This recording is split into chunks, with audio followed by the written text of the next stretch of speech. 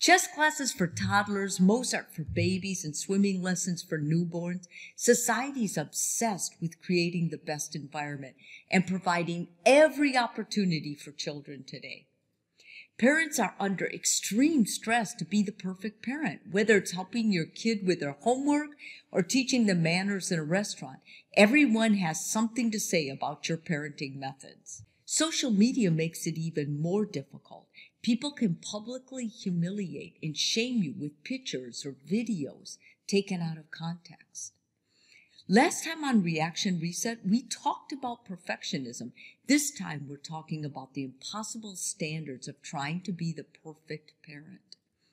In the 1950s, an insightful pediatrician and psychoanalyst named Donald Winnicott noticed the frustration of parents who were trying to turn their fantasy family into a reality.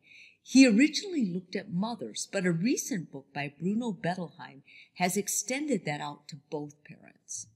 Winnicott established a new mindset called the good enough parent to help parents cope with their own imperfections and free themselves of the constant barrage of guilt. Children don't need a perfect or ideal parent, Winnicott said, but a good enough parent. A good enough parent is well-intentioned, reasonable, and respects their children. It's not a second-best parent, but a parent who recognizes that they will make mistakes because they're human. Here's a few other qualities of the good enough parent. A good enough parent sees their child as their own person. Children are not a mini version of the parents. The parent's job is to understand their child, their personality, and their interests instead of assuming their child will be just like them. Unresolved feelings of not being good enough projected onto your child can emotionally cripple them. A good enough parent does not expect their child to be perfect. Your child will probably say hurtful things to a friend, refuse to practice an instrument, fail a test, or lie about a broken vase at some point in their life, just like you did as a child. Your job isn't to prevent your child from making the same mistake twice. Your job is to help your child realize why it was a mistake. As a parent, you should be encouraging a moral compass, not encouraging perfectionism. A good enough parent meets the basic needs of their child and helps provide some of their wants, but they don't give more than that. A child wants everything, but they don't know what they need. Parents must understand this childish mindset and help them develop a more mature one. Most of this involves setting boundaries and saying no, and most of all, letting your child experience failures. That brings me to our next one. A good enough parent doesn't try to protect their child from everything.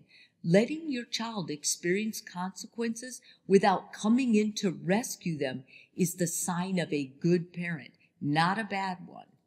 Recovering and learning from a mistake is a skill that will benefit your child the most in their life. If your child forgets their lunchbox at home, you are doing them a disservice by rushing out of your work to take their lunch to them. A good enough parent recognizes that it takes many mentors to raise a child. Your children will love you deeply as their parent, but remember that you play only one role in your child's life. Your child will find friends, spouses, teachers, and mentors who are important for their emotional growth. You are not the only one influencing your child, nor should you be.